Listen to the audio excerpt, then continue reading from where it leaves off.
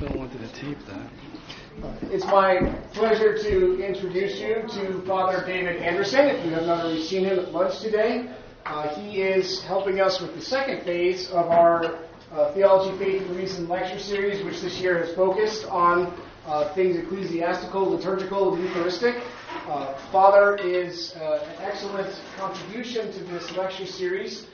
He is a long devoted scholar of the Church Fathers, patristics, and particularly the liturgy. He was educated at St. Vladimir Orthodox Seminary when he was a student of Orthodoxy and studied under the renowned Orthodox theologian Alexander Schmemann, then was a convert to Byzantine Catholicism. He teaches philosophy at Mendocino, California, has been a priest of the Byzantine parish from which Philip Gilbert hails in Ukiah, California for 37 years, and has some wonderful reflections to share with us over the next 3 days concerning a number of things to introduce everyone to, I think, something that is beautiful, vital, and essential for us to know as Catholics, namely the spirituality and some aspects of the Eastern rites of the Church. John Paul II encouraged us to breathe with both lungs of the Church, and I thought it would be very fitting to have Father Anderson out and to help us not only to understand Eastern Catholicism, but also to participate in Divine Liturgy. As you probably all saw on the posters, the sort of concluding highlight of Father's visit with us will be the celebration of the Divine Liturgy this Saturday for the first time ever on Christendom campus. So I encourage you to come to as many of the talks as you are able, and if you are brand new to the Divine Liturgy, especially the Friday talk at 4 p.m., same place, same time, which will be a walkthrough of the Divine Liturgy if you have not ever experienced it before. It might help you to more deeply participate and appreciate the brief transformation of our chapel for that liturgical purpose. So it's my great pleasure to welcome to Christendom Father David Anderson. Thank you.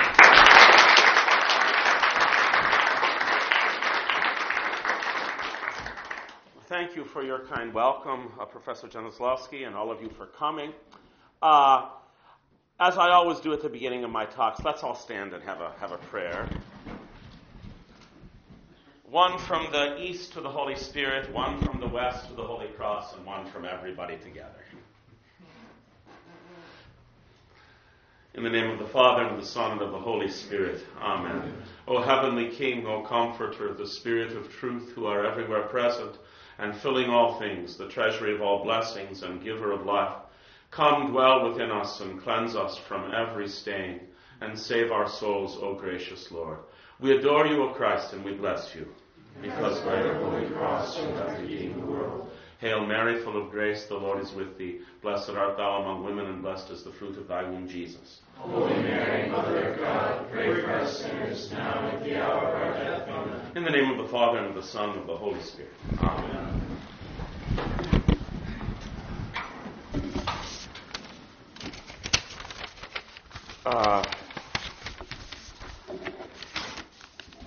You mentioned, Eric, in your welcome of me and introduction, the now very famous, it's going to be one of the signature memories of the beloved St. John Paul II, and that is the image of the both lungs. And therefore, I would propose that these next few days will be my small way of trying to provide for you a bit of an exercise in respiratory therapy. And I would presume also, no, I've been introduced by Philip to a number of you who do have some, either you are Eastern Catholics or have some experience with Eastern Catholics, but I would presume also that there are a number of you for whom this is indeed an introduction, and perhaps this is the first opportunity that you've even seen an Eastern Catholic priest, and it will certainly be the first time on this campus that the Byzantine liturgy, one of many Eastern liturgies, there's more than one, as we will see, one of the features of what we have come to call the West, though as we will also see, I hope, we must not use those expressions west and east as if they were little boxes to stuff things in, or sausage skins. Because if we do that, that's the beginning of what happened as the centuries passed in the church, where the Greeks and the Latins increasingly had difficulty understanding each other. They did not speak each other's languages anymore. They became strangers to each other, and they thought that they could describe each other with a lot of neat little labels, rather than truly encountering. And that is what I would hope that we could do just a little of, and it can only be, of course, in a few talks, just a little on the one hand, whereas on the other hand, the opportunity to celebrate the liturgy together is not a little thing, it's a very great thing, because in the liturgy is found not only an expression of a particular church, but the entire life of the kingdom of God and the communion of Father, Son, and Holy Spirit for which we have been created. I wanted to begin with a little bit about myself, not only because I'm going to be here with you a few days, and it's always helpful to know a little bit about somebody who's speaking to you, but because that little bit is illustrative of what we're going to be speaking of. For example, I have been now for going on 32 years a parish priest, as well as a teacher for longer than that time. And my parish, which for the last 15 years has been in this little town in Northern California, 2 hours north of San Francisco, where they grow grapes officially and something else unofficially a great deal. And the something else is now, I was mentioning to a couple who came here early today, now the primary generator of revenue in the county I live. But there in Ukiah, California, by the way, that incidentally, that name from the Pomo native language means the deep valley, and it is a deep valley that we live in. The little mission parish there, for which I am the priest, is on the one hand numerically very small. In fact, from a Roman Catholic perspective, it would be almost impossible to understand how one could keep such a small group going with their own priest. It's only, when everybody is there, only about 65 people, including all the children, and we have a good many. On the other hand, it is geographically very large. The people that come from 3 counties and sometimes more. It is the only Eastern Catholic parish of any kind north of the San Francisco Bay Area all the way up to Oregon, and that's, if you're familiar somewhat with the geography of the western United States, that's a large area. And so I have this paradox of being the priest of what amounts to almost half a state, yet my flock is a very small group of people, and another expression of that is the diocese, or sometimes the expression eparchy is used. Both those words, diocese and eparchy, come from the Roman Empire, which is referring to a geographical district. My diocese is the Ukrainian Catholic Diocese of Chicago. So I'm a priest in California, but my bishop is in Chicago. And the geographical limits of the diocese go from approximately Detroit to Honolulu. And then there are other groupings of Eastern Catholics. I have a handout for you that I hope you'll find helpful. I found over the years, it's a kind of genealogy chart of the various churches, and it's very handy, especially for someone who's first encountering the Eastern churches, because the Eastern churches often appear to be a mystery to Roman Catholics. If they're even aware of us existing, they can't understand how we have our own bishops, and in fact, there's more than one group of us. We have overlapping jurisdictions. There's another group of Eastern Catholics called the Melkites, whose diocese is the entire United States of America, for example. And the reason for that is that there are not many of us compared to the great numbers of Roman Catholics in North America. And that is because, I think, as you are aware, historically, that the Americas, when people began to come here from the Christian parts of the world, those who came were overwhelmingly from the 16th century on Western Europeans, as we would say. And therefore, the expression of Christianity that has numerically prevailed in the Americas has been that of Latin Rite Roman Catholicism, as well as from that movement in the 16th century that divided Latin Rite Roman Catholicism, the Protestant Reformation. Whereas the Eastern churches, both those in communion with Rome and those not in communion with Rome, have been a kind of mysterious reality that sometimes people they've had some encounter with Greek or Russian Orthodox, or maybe with some Byzantine Catholics, but they don't really understand much about it and how these churches relate with the huge, at least from the perspective of this part of the world, the huge Roman Church. So I'll try to make that a little bit clearer by way of introduction today. The other aspect, personally, that I would mention comes from my family background. My family background is in terms of lineage from the church, and I would maintain, now it's true that, of course, our new life in Christ begins with baptism, and then we fulfill that baptism all the days of our life.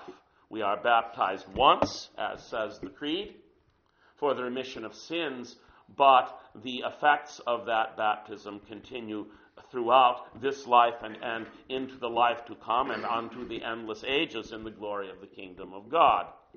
So it is not precisely accurate for anybody to say, I was born a Catholic or even born a Christian.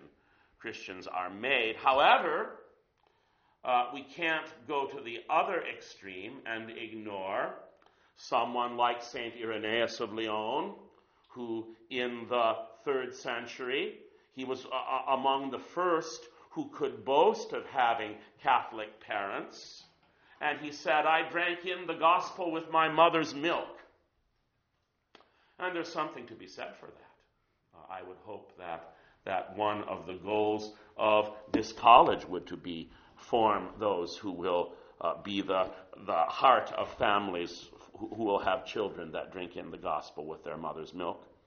Well, in the case of my family, that sort of lineage does come from my mother's side, because my father's people came from Norway, and they were Lutherans. My father did later enter the church, but it was when I was a child, so he does not come into this early part of the story in that way. He does in many other central ways, but not that are appropriate to speak of today. My mother's people came from Austria-Hungary before the First World War, the Habsburg Empire. And they were what are called officially Carpatho-Rusins, or Carpatho-Russians. That means the westernmost expansion of those northeastern Slavic people that have come to be known as the Rus, Russians, Ukrainians, Belarusians, Carpatho-Rusins. For many centuries, they had been isolated and then found themselves under the rule of the Habsburgs, a Roman Catholic empire, where they were a minority. And as a result of that, because at that time they were not in communion with Rome, the majority of them chose in two church unions, one in 1596 and the other in 1603, the unions of Brest and Užhorod. The bishops decided to enter, or at least most of the bishops decided to enter into union with the Roman Church while retaining their particular tradition. Well, my maternal grandparents' story, and this is why it is illustrative, when they came to this country just before 1900, came to live in central Pennsylvania, and there my grandfather tended to gravitate, though he was an Eastern Catholic by birth, tended to gravitate to the Latin tradition. Whereas my grandmother did not, and in fact, and here begins a very important part of the Eastern Catholic story in this country, my grandmother was one of a number of Eastern Catholics who followed a priest by the name of Alexis Toth. Alexis Toth was the first Eastern Catholic priest to come to the United States. He came to Minneapolis, where a group of Eastern Catholics wished to start a parish. There were no Eastern Catholic bishops here at the time, no Eastern Catholic hierarchy. And as a result, when Father Toth came, he presented his credentials to the local Roman Catholic bishop, who at that time was Archbishop John Ireland. And unfortunately, within 10 minutes of his arrival, Archbishop Ireland and Father Toth had gotten into a shouting match. The reason why that had happened, one must see it in its greater historical context, is Archbishop John Ireland was having a rather difficult time of his own. He was passing through what is called the trustee controversy. Trustee controversy involved a number of Catholics who arrived in this country, generally not from Ireland, but from Germany, Italy, later Poland, and who wished to have each parish have the rights over their property, and who actually wished that there be dioceses in the United States that were by nationality. So, of course, Bishop John Ireland, who by his last name, that expresses his lineage, thought that this would be the ruin of American Catholicism. And now he has this Eastern Catholic priest coming, who is just another bad example of this fragmented ethnic Catholicism in his eyes. Father Alexis Toth was also a contentious man, and he did not see that he had to justify his position as being the representative of an ancient and venerable tradition of the church. So, alas, the shouting match did not end amicably, and Father Toth found himself on the street. And from the street he went to the railroad station. And from the railroad station he went to San Francisco. And in San Francisco he found Bishop Vladimir, the Russian Orthodox missionary bishop in California. And he said, "The Latin Catholic bishop refuses to receive me and my people. Will you receive me?" And the Russian Orthodox bishop said, "Gladly." And as a result of that, well over half the Eastern Catholics that came to these shores over the next 50 years into the 20th century, once again were no longer in union with the Roman Catholic Church because of the unfortunate treatment by a bishop, you see. So, my grandparents had different minds over that issue. So from then until now in my family, 3 generations, we find Latin Catholics and Eastern Catholics and Orthodox. My brother, God rest his soul, although all the three of us children in our family, because we were born of an Eastern Catholic mother, are canonically considered Eastern Catholics. My brother spent his life, once he returned to the church, in the Latin church. I, with my sister and brother, because once my parents had moved to upstate New York, where there was no Eastern Catholic church of any kind, we were raised in the Latin church, so I'm a kind of hybrid in that way, you see. And my sister, who lives down near Orlando, Florida, belongs to an Orthodox parish, and her husband is a deacon in the local Orthodox parish there. So it's gone on for generations. So this question of what is the East and what is the West? Well, of course, we know that, historically speaking, these words come from the East and West of the ancient Roman Empire. And East means what today would be Egypt, Syria, Palestine, anything east of Palestine toward the Persian border where Roman rule ended.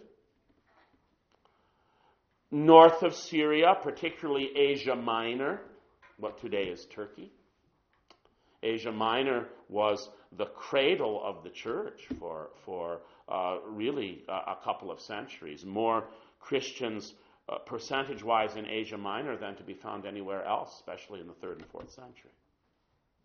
Asia Minor, and then parts of the Balkans. That's considered the East. The West, of course, is everything else in Western Europe, all the way to Britain. Ireland, as you know, was never part of the Roman Empire. Northern Africa as well, excluding Egypt, what today would be Libya and Tunisia and Algeria and Morocco, which, of course, in the days of the Roman Empire, was a place for transplanted Romans to go, where they could live the old Roman values in a way that they regarded as more wholesomely than in Rome itself, which was becoming, in the eyes of many Romans, quite a decadent place. So it is in North Africa, for example, that we find the first fathers of the church that write in Latin. Tertullian, for example, is a North African. The church in Rome itself, and perhaps a number of you know this already, for the first 3 centuries, primarily expressed itself through the Greek language, not Latin. For example, Clement of Rome, the first of the Apostolic Fathers, wrote his epistle to the Corinthians in Greek. Justin Martyr wrote in Greek. How many of you have, I know that I think many of you will have done this because you spend a semester in Rome, and naturally you go to St. Peter's and go down to the Scavi underneath the St. Peter's Basilica, and you see where St. Peter is buried. You see the 1st century. How many have done that? A number of you have done that. And if it's pointed out to you, in that 1st century necrosimon, the burial place, there's some graffiti there from the 1st century. And the graffiti, the Christian graffiti of the 1st century, are either written in Greek, or if they are written in Latin, they're written in Latin with Greek letters. Rome, in the first 3 centuries of the Christian era, had become a very international sort of place, and as you know, the language, the international language of the Roman Empire was not Latin, but Greek. That's why the New Testament is written in Greek. It's only at the time of Pope Damasus that, and he is in the 4th century, same time as St. Jerome, at the time of Pope Damasus, Latin begins to be used regularly as the liturgical language for the Church of Rome. For those, and this is not meant to be, these talks are not meant to deal with obscure historical liturgical technicalities, but on the other hand, there's a few very interesting examples. The reason why we don't know much about the earliest days of liturgy in the Roman Church is there is so little left of what the early Greek liturgy in the Roman Church was like.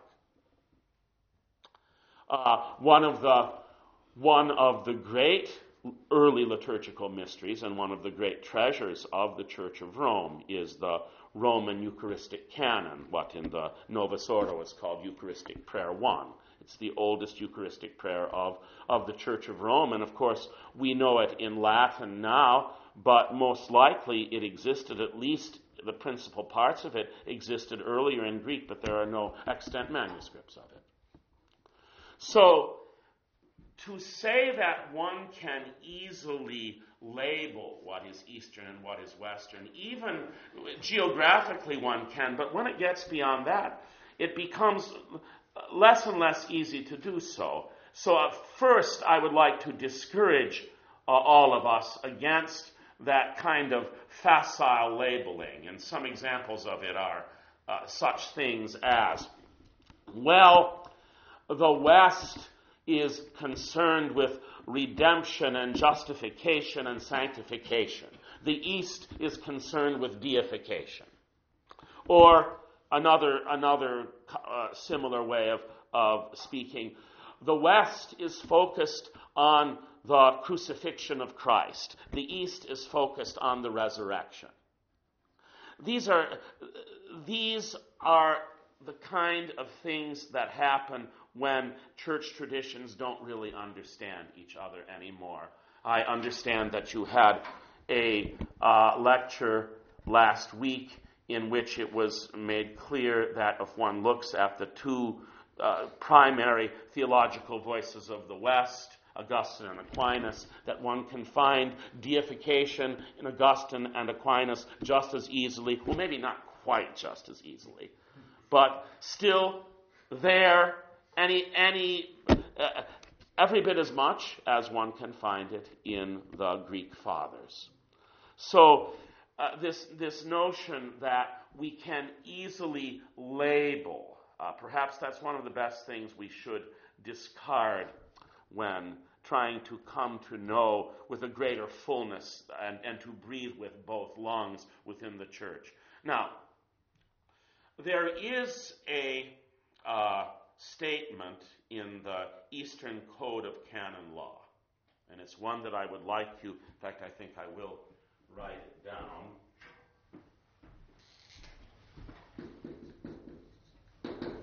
The Catholic Church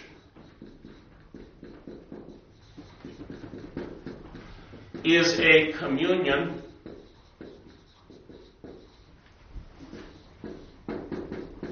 of particular churches.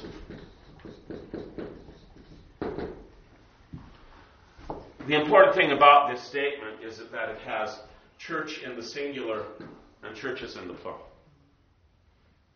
The Catholic Church singular is a communion of particular churches in the plural.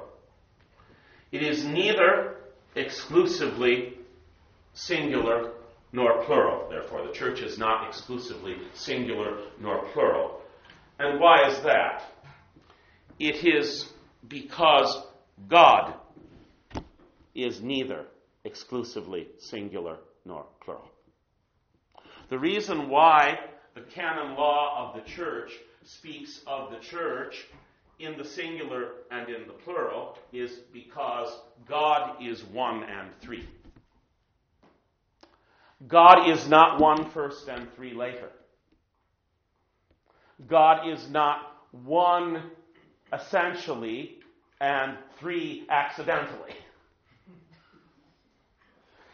We smile, but we must realize that that is what sets us apart from all of the other religions of the world. This insistence that oneness and threeness are not self-contradictory. The other religions of the world, those that are theist at all, of course, because there are non-theistic religions. I teach world religions. It's one of the courses I teach, so one must be very careful to point that out. But the theistic religions of the world outside of traditional Christianity, Trinitarian Christianity, either are exclusively monotheist or tending, at least, on the other hand, to some sort of polytheism. But it is only in the church where we find this unity of oneness and threeness. Now, one of the greatest of the teachers of the Eastern Church, one of the greatest of the Greek fathers, he's known in the West as St. Gregory Nazianzen, or St. Gregory of Nazianzus. We call him, in the Eastern tradition, St. Gregory the Theologian. He is the best friend of St. Basil the Great. He lived in the 4th century in Cappadocia, in what today would be southeast Turkey, north of Syria, in what then, as I mentioned, was the center of the Christian world. St. Gregory is called the theologian, and he is the only one to be called that in the tradition of the Eastern Church, other than St. John the Apostle. The Byzantine tradition is traditionally very stingy with the formal use of the expression theologian. Of course, in modern times, anybody and everybody is a theologian. And restricts it formally. Now, there's a third saint who is called St. Simeon the New Theologian, but even there the theologian is modified by new. But it's only St. John the Apostle, the evangelist, and St. Gregory that in the Eastern tradition, the Byzantine tradition specifically, are called theologians. Because, of course, theology is words about God. Words that are vehicles that convey, as far as words can, the reality of God. The reason why St. John the Apostle is called St. John the Theologian by Byzantine Christians is because of the words of his gospel. In the beginning was the Word was with God, the Word was God, the Word became flesh and dwelt among us. He is the theologian of the Trinity, because he speaks also of the Holy Spirit who proceeds from the Father, whom the Son will send. St. Gregory the Theologian, the reason why I'm quoting him, it has to do with, again, illustrating this not simply as a little statement from canon law, but something that is revelatory of the whole life of the church. St. Gregory the Theologian says that God has to be three. Has to be. 2 and 4 will not do, says Gregory. And what certainly will not do is one in the sense of being exclusively one, being alone. Our God is not the alone God. That is what distinguishes us from Judaism and Islam. Judaism and Islam have the God that is alone. To observant Jews and Muslims, we are all tritheists. Polytheists, even. Or to the more extreme in the Muslim camp, we are blasphemers because we maintain that the one God can even have a son and we can have a relationship with those persons. That is an affront to monotheism, they say. St. Gregory, on the other hand, says that in no way accidentally, but essentially, God is three, because he says, were God only to be two, and some were suggesting at his time that, remember, this is the time of the Arian controversy, Arius, who said that the Son is a creature and had a beginning in time. There was a time, said Arius, when the Father was alone and the Son was not. Therefore, there was a time when God was not Father, and God began to be a Father when he made the Son. That's Arius' heresy. And there were some who were saying at the time of St. Gregory, well, we've settled the divinity of the Son, and 2 is enough.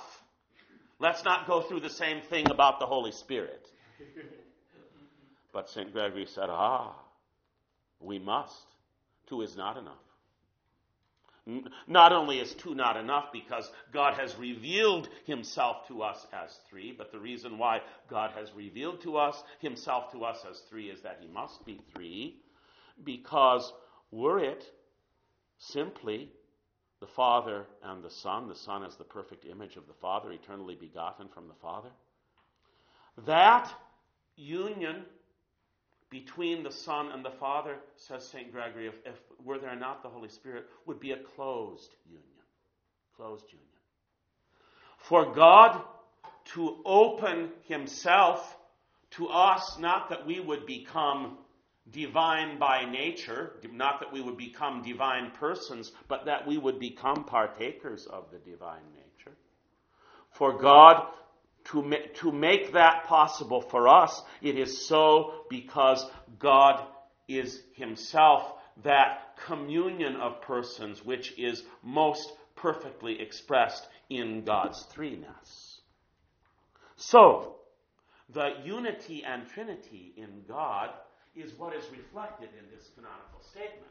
The Catholic Church is a communion of particular churches. Now, this should teach us the proper way, and many Catholics, both Eastern and Western, do not use church vocabulary in a precisely accurate way as we all should. And by that I mean specifically, I have noticed that there is a little nervousness among Catholics, and perhaps, if you think that I'm being biased, you must call me on it. But I think especially among Latin Catholics, with this notion of plurality. One church, one Holy Catholic and Apostolic Church. What is this? Churches. Perhaps we are a little bit allergic to that expression. But yet, it is so in the Church's own self-definition, and it is so because it is in God's self-revelation, both 1 and 3.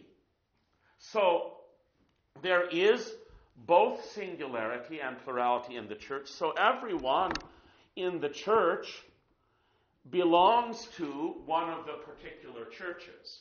That's why it's not correct, by the way, to say what a lot of us say, I think, a lot of the time. I am Latin Rite.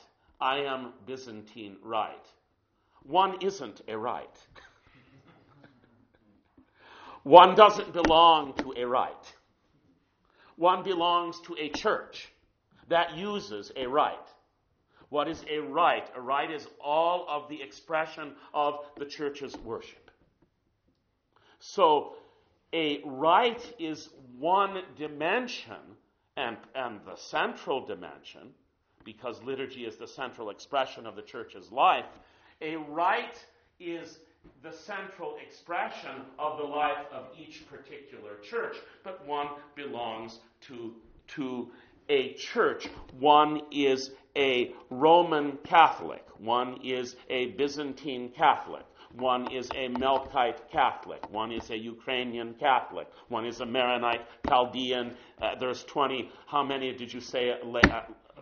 24 now. The latest is because a new group of Eastern Catholics has been created in Eritrea that are now distinct. The Catholics of the Ethiopian Rite in Eritrea now have their own particular jurisdiction. So this, I'll pass out to you now. I made a whole bunch of them. Actually, Philip did it for me and pass them around.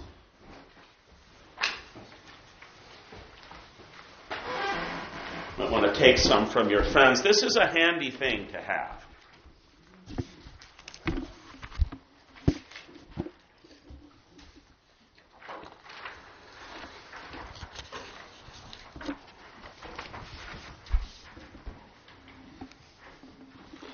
If you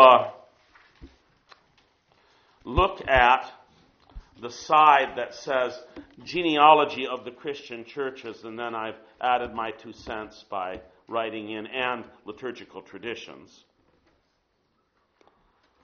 The back side of the sheet, we'll call that, the genealogy side we'll call the front side of the sheet, and the back side of the sheet, the particular churches of Christendom, because this was originally made for a liturgical study group. But look at that back sheet, the particular churches of Christendom.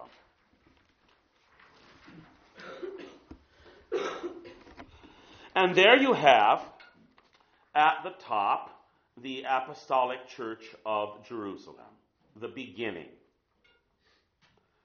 You will receive power, said the Lord to his disciples, when the Holy Spirit comes upon you, and you will be my witnesses in Jerusalem, and then throughout Judea and Samaria, and then to the ends of the earth. Well, this is specifically how that expansion of the faith to the ends of the earth took place. And therefore, that you see many branches that come out of the Apostolic Church of Jerusalem. St. Paul, in his lifetime, fulfilled those words of the Lord, that his followers would preach him eventually to the ends of the earth, because for someone living in Palestine to go all the way from Palestine to Rome, to go to the heart of the empire, was going, figuratively, to the ends of the earth. Likewise, we see, and this is very important, especially in regard to these expressions, Eastern and Western. Again, remembering that Eastern and Western come from the context of the East and the West of the Roman Empire. What about those places that the Roman Empire never directly ruled over? The right-hand arm points to the Persian Empire. The Roman Empire and the Persian Empire were historic rivals and enemies. What about in the central left succession, where you see Melankaries in India?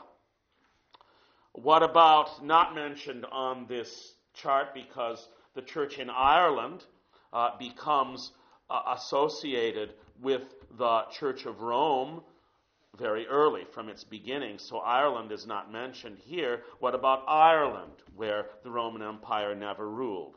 What about places like Armenia, never part of the Roman Empire, on the right? What about the Ethiopians, the center right on the bottom box? No Roman rule there either.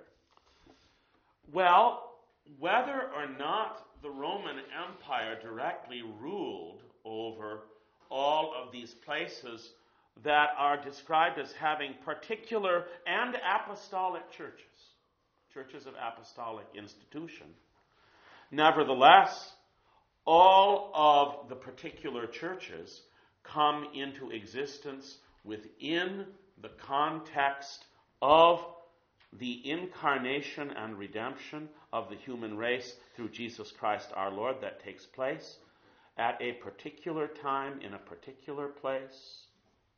Nothing vague about it. There's a rather famous saying, the mystery of particularity in the church. That there's nothing vague about how God reveals himself. God reveals himself to particular people and places, and in the fullness of time, the Son of God became man. And that fullness of time included with it being within the Roman Empire of the first century. There is a wonderful Byzantine hymn that is sung on Christmas Eve. And you have to understand its poetic sense. We feel far away sometimes from first century Roman rule in Palestine. But this is what the hymn says. When Augustus ruled alone upon the earth, the many kingdoms of men came to an end. And when you became man of the pure virgin, the many gods of idolatry were destroyed. The cities of the world passed under one single rule. And we, the faithful, came to believe in one sovereign Godhead. The peoples were enrolled by the decree of Caesar, and we, the faithful, were enrolled in the name of the Holy Trinity when you, our God, became man. Now,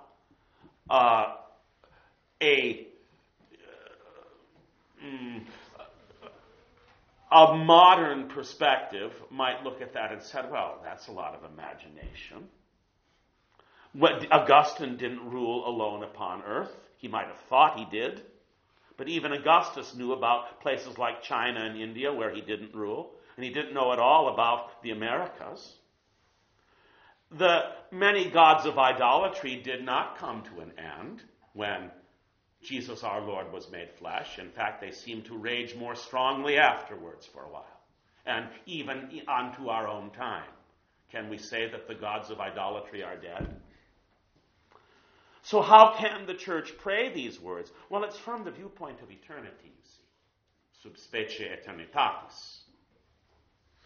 That from the viewpoint of what is accomplished, from God who lives in the eternal now, by his intervention in history, the fullness of time has come. And that intervention in history included being born as a baby, the Son of God being born as a baby in the Roman Empire of the first century. So all of the particular churches have their genesis from that intervention of God. Now, you see the various families that are established in the church, the developments that occur. From the Roman Empire, you have Rome and the church that is associated with the city of Rome. Because the Church of Rome is the one apostolic church in the West. What is meant by that? Rome is the only place in the West where apostles came personally.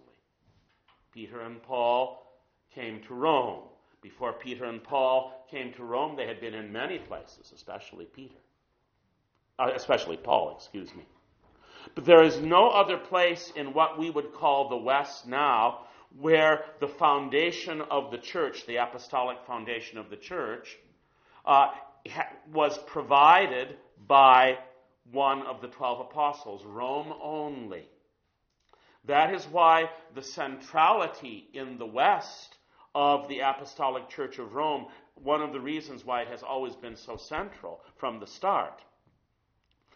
On the other hand, in the East, in Greece, in Asia Minor, in Palestine, in Syria, in Egypt, there are dozens and dozens of apostolic churches.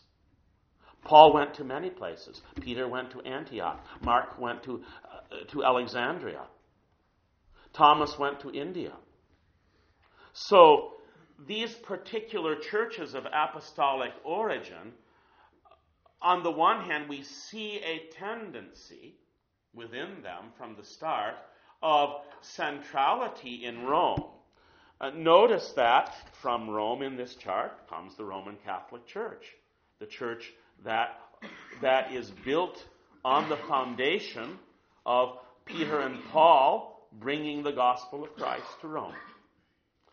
Yet the whole rest of this chart is an expression of multiplicity, that apostolic churches are to be found many places outside of Rome as well. So in the second arm, from Cappadocia, Asia Minor, and Syria, we have that whole bottom left listing of first Constantinople, the new city of the 4th century, Constantine's new city to be the capital of his empire. And all of those churches that have therefore been given the title Byzantine. Now that's another term that we should have some specificity about, because it's a relatively modern expression. 19th century. Byzantium, of course, is the little town in Asia Minor around which Constantine built the new city, the great new city of Constantinople. Therefore, the historians beginning, it might have been before the 19th century, I don't know. Does anybody know the first person to use the word Byzantine? I don't know. Maybe someone can find it out. But it is a recent practice, and Byzantine equals that having to do with Constantinople and the empire, the Roman Empire that maintained its center in Constantinople. In terms of the church, the Byzantine church, therefore, includes everything that was evangelized by the Church of Constantinople: the Greeks, the Russians, the Ruthenians, or the Carpatho-Russians, the people that my mother's descended from, the Ukrainians, the Melkites, people of the Middle East, Syria, Palestine, and Egypt, Romanians, Belarusians, Serbs, Bulgarians, and others.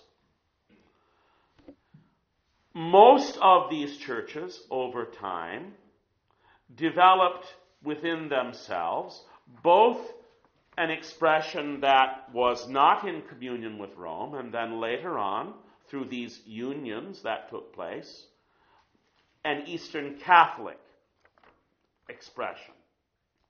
If you look at the third arm from Antioch, Antioch would be the third greatest city of the Roman Empire after Rome and Alexandria. If you look at the right branch from the Antioch box, there you see the Catholic and Orthodox churches of Syria, as well as the particular church of Lebanon called the Maronites, as well as one of the churches of South India called the Malankara Church. From the left branch from the Antioch box, you find another mention of the Melkites, who are of Antiochian tradition, but adopted the Byzantine rite, the Byzantine ritual.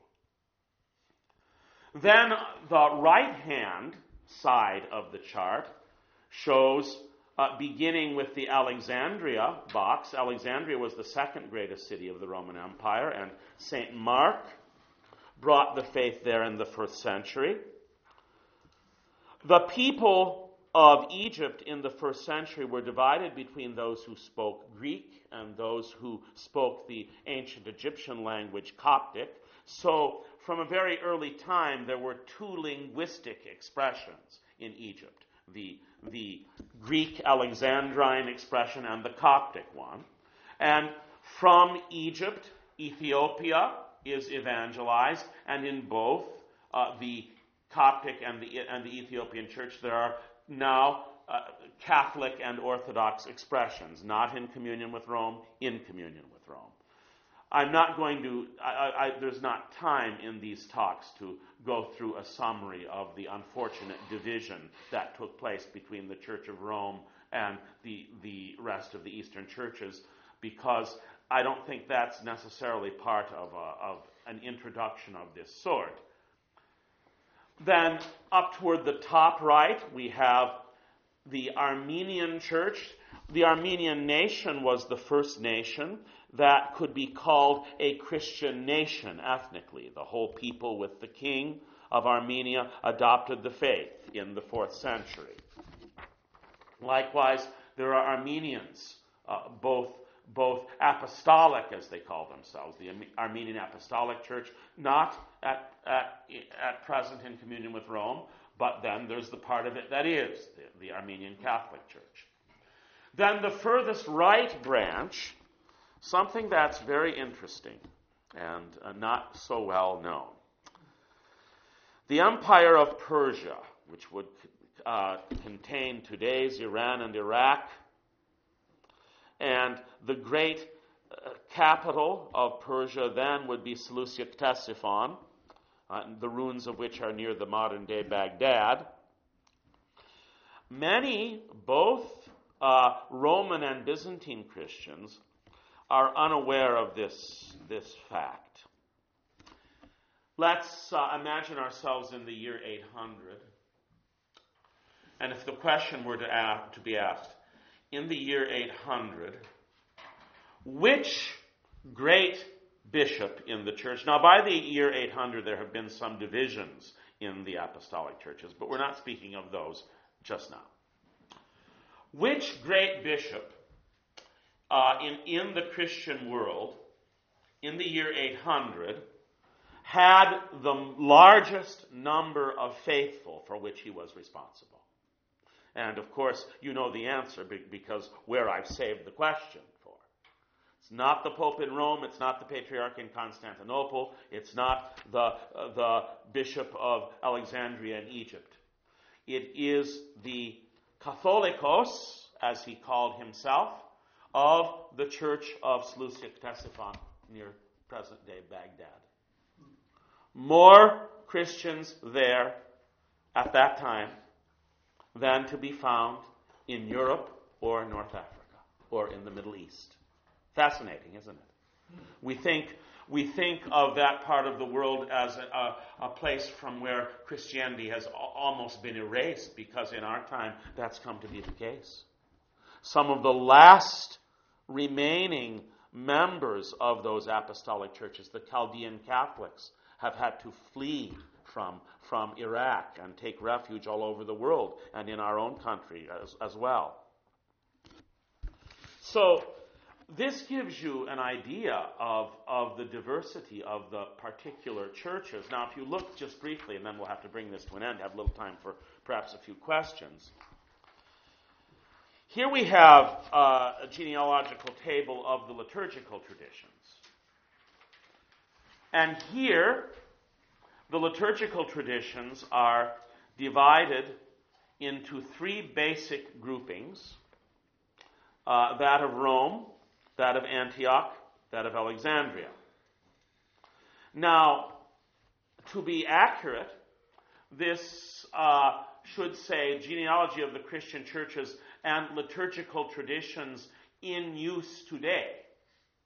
Because, for example, in the Roman grouping, we have mentioned there, in addition to the Roman Rite, there are also the non-Roman rites that use the Latin language but have their own unique expression of the liturgy and sacraments and divine office of the church.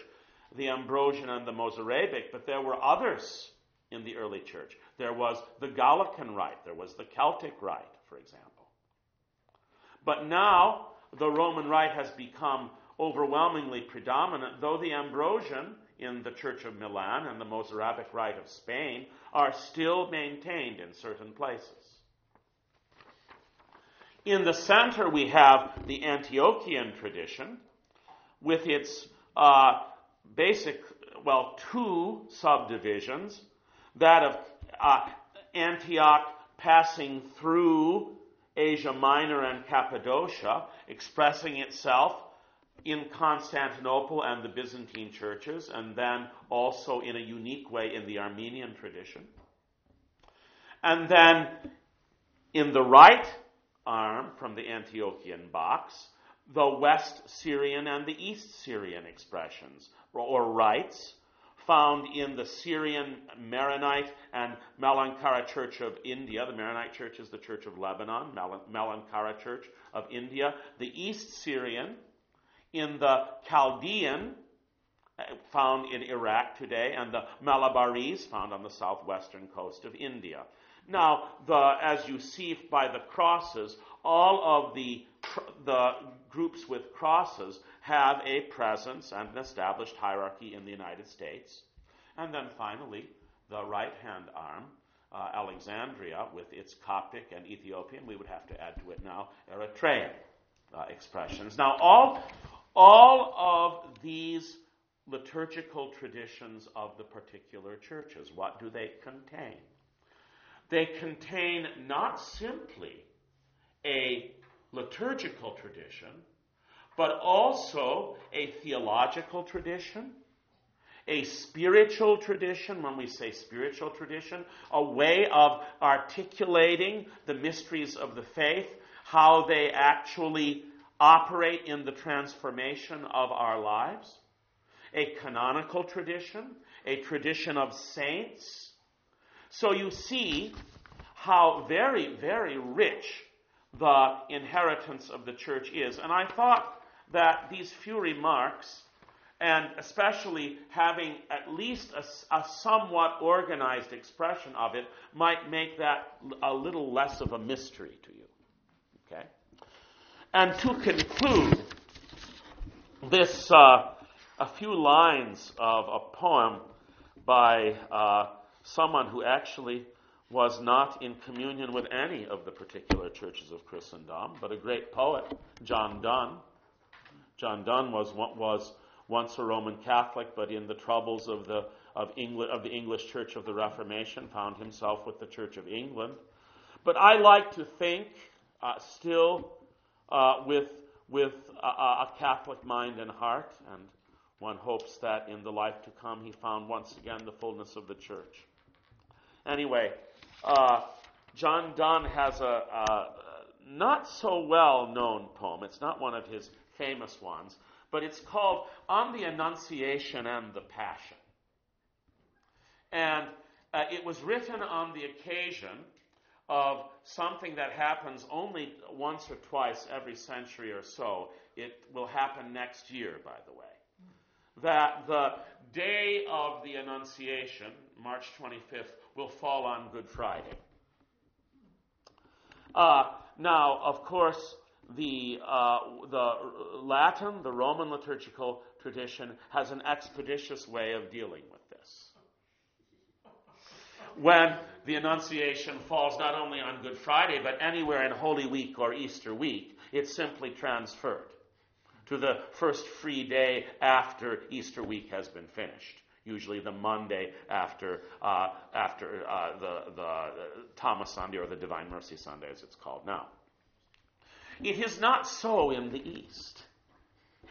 In the East, it has been established from the 8th century because, of course, our liturgical norms are part of the life of our own particular church. Therefore, they are unique. And our liturgical norms say that the Annunciation is never to be transferred. So that even if the Annunciation should fall on Good Friday, even if it should fall on Easter, a whole very, on the one hand, on the surface of it looking complex, but if you get down into the heart of it, you see it's quite simple. The two feasts are celebrated together. So it will be the Annunciation fully celebrated on Good Friday, fully celebrated for us Byzantines next year. And John Donne, who I don't know if he knew anything about that at all, but he wrote these words. These are a few lines from his poem on the Annunciation and the Passion, and I think it says a lot about everything we've tried to touch upon. All this and all between this day hath shown the abridgment of Christ's story, which marks are, as in plain maps,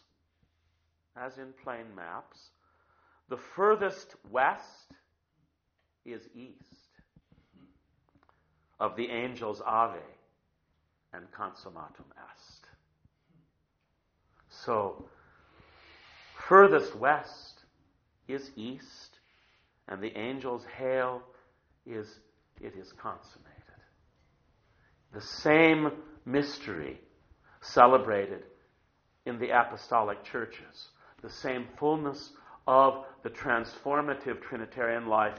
St. Gregory the theologian, whom I quoted earlier, says the Father is light, the Son is light, the Holy Spirit is also light, guiding all creation in light, transforming all creation with the light of the uncreated Trinity.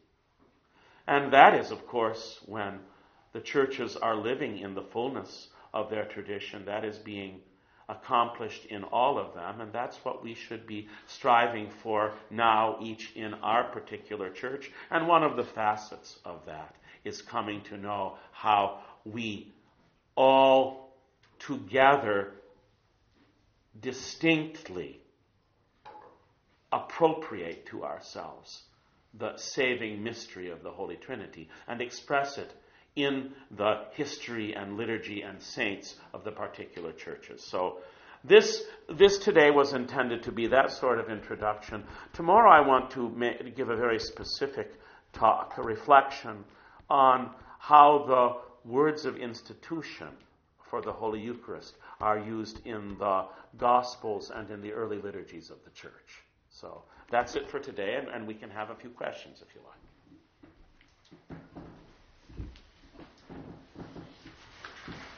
Yes?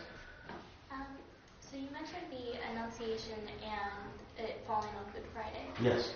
Would the reason for that being that you would celebrate those together would be the completion of the Annunciation happening on Good Friday? Well, the point is that the Annunciation, you see, that's a very good question.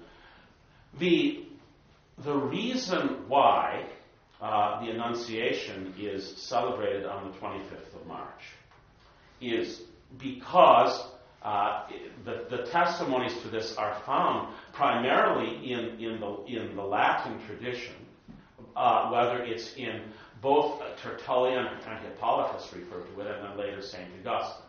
They all mention, and then Chrysostom, having received this from them, says that our Lord died on the cross on the same day in which he was conceived. These sources do not comment about how this has come to be held in the church. It seems to have been an oral tradition that was passed on, and that's all we can say about it, but coming from the earliest days of the church. Now, what's interesting is that modern scholars, in trying to determine the precise date of the crucifixion of our Lord, have in fact pretty much reached a consensus that it was in the year 30, not the year 33, but the year 30, in which, in fact, the eve of the Passover, following the chronology of St. John's Gospel, our Lord is crucified on the eve of the Passover. And that's important because that dating it has been consistently followed both by the Latin and the Byzantine traditions, the so-called Johannine chronology. The eve of the Passover in the year 30 was indeed the 25th of March. But then these early sources mention, therefore, that because they had inherited this oral tradition that the Lord was crucified on the day of his conception, you see, it's from that the celebration of Christmas on the 25th of December derives.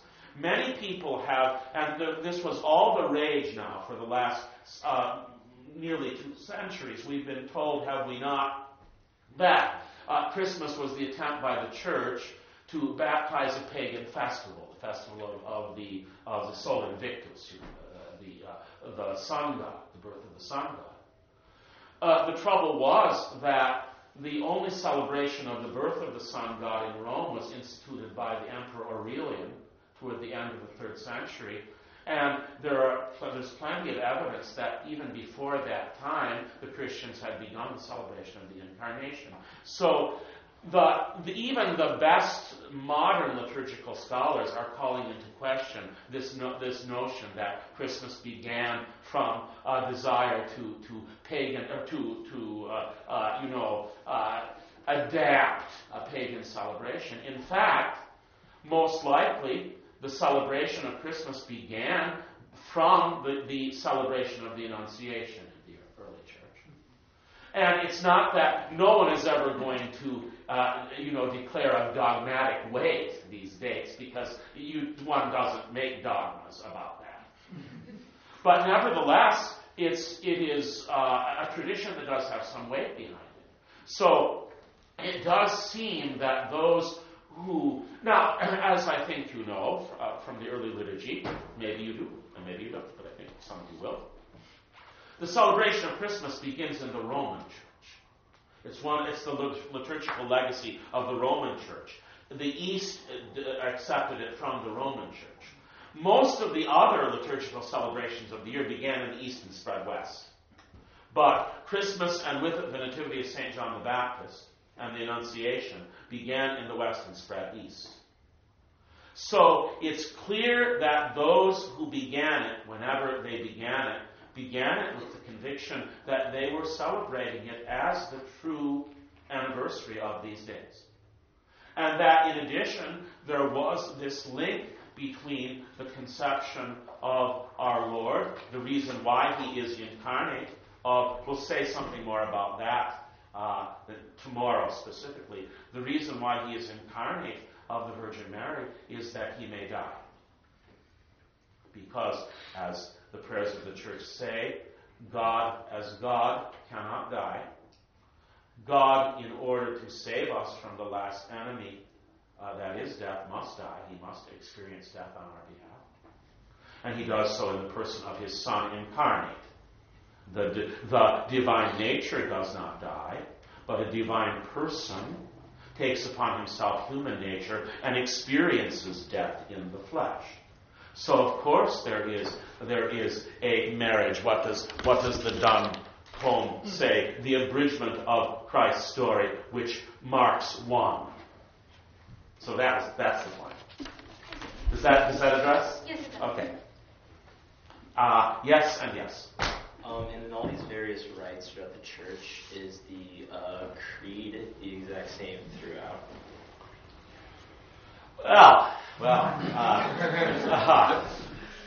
Now, that's a large question, you know. The creed, of course, to which you're referring is the Nicene Creed.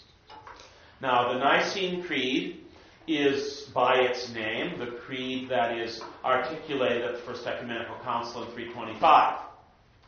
But it's finished at the Second Ecumenical Council in 381. So the initial draft of the Nicene Creed simply ended by saying, and we believe in the Holy Spirit. Right. And that's it. The rest of it came later and is probably authored by Basil the Great's younger brother, Gregory of Nyssa. Basil the Great, Gregory of Nyssa, Gregory the Theologian are the three Cappadocian fathers, a kind of trinity of Greek fathers.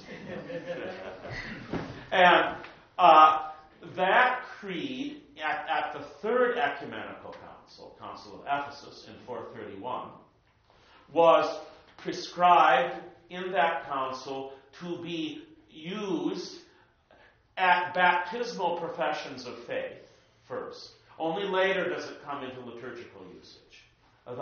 Having the creed as part of the celebration of the Mass or the Divine Liturgy happened only gradually. And actually one of the last churches to do it was Rome.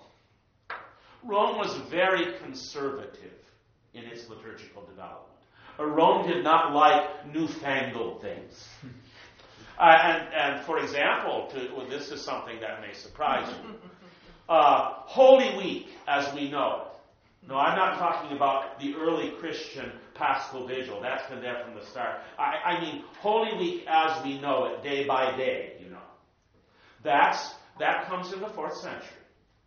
Didn't exist before that. And it comes from the Church of Jerusalem. Not surprisingly. That's where it took place. Once the persecutions are over, Constantine has built the great churches over the sites. So Holy Week begins. Much of it is the inspired creation of St. Cyril of Jerusalem. Pilgrims come, and the popularity of Holy Week spreads. It takes Rome to somewhere between the papacies of Leo the Great and Gregory the Great to finally adopt Holy Week. We have St. Leo's sermons for Easter. And the gospel for which St. Leo preaches on Easter, this would be for the Easter Vigil, the Paschal Vigil, is a complete reading of the entire Passion and Resurrection. John 18, 19, and 20. That's Leo's gospel for the Paschal Vigil. Why? Because there isn't a Good Friday in Rome yet. There's fast days, but there isn't a liturgical Good Friday. So why did I use that example? It's a little bit of a digression. The question was regarding the creed, yes. So the praying of the creed in the liturgy over until the 6th, 7th century, finally we find it everywhere. And everyone would pray the creed with the text that had come from the Second Ecumenical Council, and that is the text, because I presume this is what is behind your question, that is the text without the filioque. Namely, saying of the Holy Spirit, we believe in the Holy Spirit, the Lord and giver of life, who proceeds from the Father, who together with the Father and the Son is worshipped and glorified. The filioque is not there in the early text of the Creed. The filioque begins, the first mention of it we hear is in Spain in the 6th century. Why is it used in Spain? Why in Spain do they start saying the Holy Spirit who proceeds from the Father and the Son? Well, it's because Spain has the worst Arian problem. Arius denies the divinity of the Son. To say that the Holy Spirit proceeds from both the Father and the Son affirms the divinity of the Son. From Spain it spreads to Gaul. The Pope in Rome hears of it initially and does not approve of it, in terms of changing a text that was declared by an ecumenical council, the Council of Ephesus, to be unchanging. So, in fact, Leo the number something. Sorry, 61 years old now, it starts to go. Leo, in the 9th century, had the text of the Creed without the filioque inscribed on bronze tablets and put in the old St. Peter's. They still have the old tablets in the new St. Peter's. Then, however, with the Gregorian reform of the papacy, beginning in the 10th and 11th centuries, popes come from France and Germany who are used to the filioque, so they begin to use the Creed with the filioque in Rome. This becomes a cause of contention in the church. The Eastern churches, both the Eastern churches not in communion with Rome and the Eastern churches in communion with Rome, use the Creed without the filioque because it is the original text of the Creed. Now, doctrinally, there need not be any tension here, as the Catechism of the Catholic Church states. One has to see what the context of that expression proceeding from the Father and the Son means. And I don't think I will take the time now because we're 10 minutes over, but maybe on another occasion. There is a perfectly acceptable way of both not using the filioque and using the filioque, both of which, if they are understood in their context, reflect the same faith of the Church in the Trinity. It need not be. Some, both from the West and from the East, have tried to make this, and succeeded in making it sometimes, into a contentious and divisive theological issue. But the consensus of many in the Church, from popes to theologians to leaders of the Orthodox, are of at least very near a consensus that it simply need not be a divisive issue. My opinion, if you like, since you invite me here to talk, I can give you a little bit of my opinion. My opinion is that it would be, provided that there were suitable instructions so it would not cause any scandal, but for the sake of the unity of the Church, I think that this is one issue that the Roman tradition needs to give on.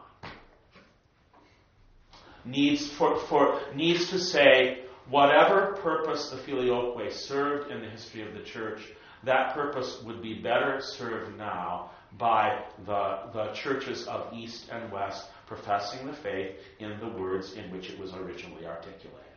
That's my opinion. Father, maybe we have time for just one more, and then there'll be ample opportunity to talk with Father. I might Sure. Afterwards. So.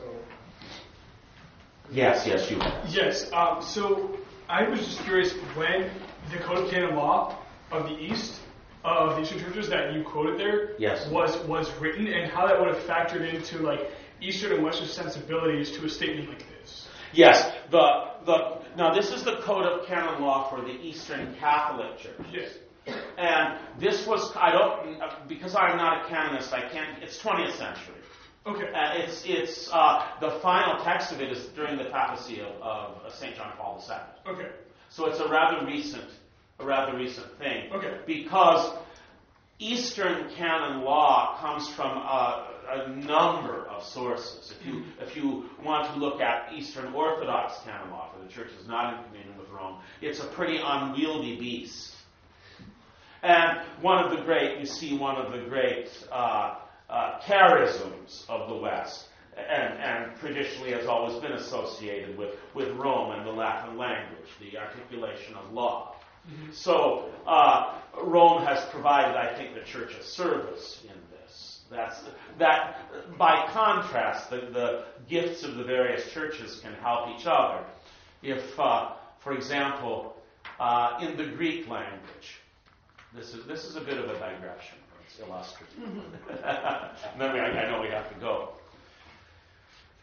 It is very difficult and maybe impossible, for example. I'm using this as an example how the Greek language is particularly well tuned to theology. We say in the Creed, translating it from the Greek, because the Greek is translated into Latin and then from Greek and Latin into English, that concerning the incarnation, he was incarnate of the Holy Spirit and the Virgin Mary, and became man, we say in English. The trouble is that's not what the original says. The original says an anthropisanta. An anthropisanta. And they didn't have to say that if they didn't want to. They could have said in perfectly plain Greek, ginete anthropo. They don't say that. An anthropisanta. Well, that's a translation of the Latin. The Latin couldn't quite get the Greek either. It says at homo factus est. He became man. Homo is, of course, the generic term for the human race. There are no articles in Latin. So you don't know if an article is inferred or not. Greek has articles. So you know in Greek that no article is intended in this. It does not say in the original Greek, he became a man. That's why we don't say that, even in the English translation. We say he became man.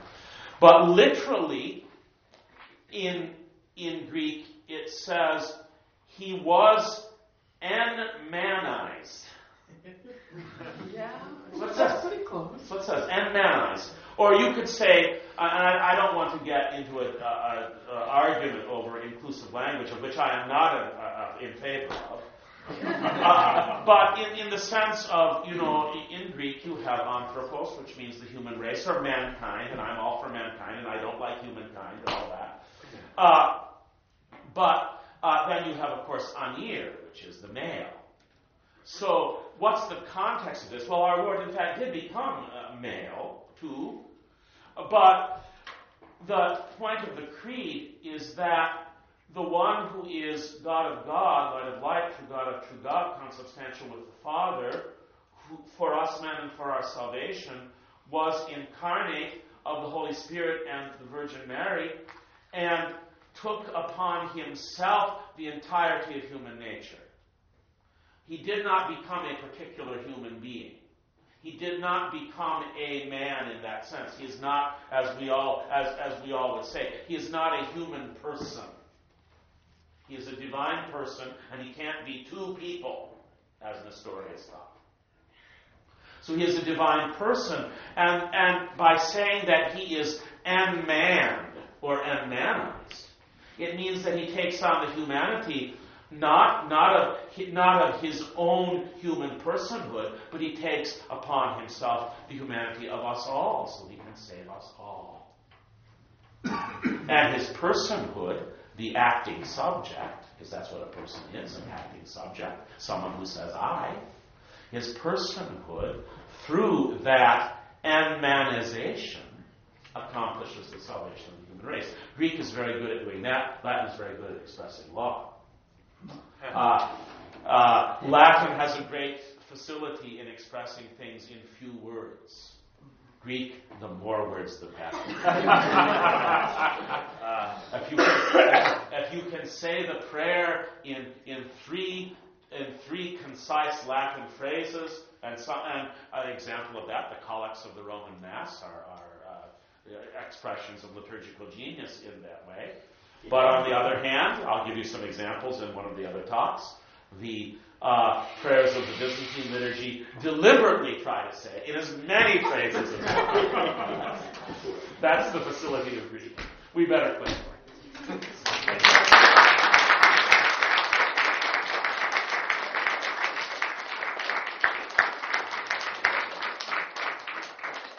Thank you for your attention. You're very kind. I know we have dinner, but there's also plenty of snacks if you'd like to supplement your dinner. And I'll stay around for anybody who'd like to talk. Oh, I should have stayed up here all the time, shouldn't I?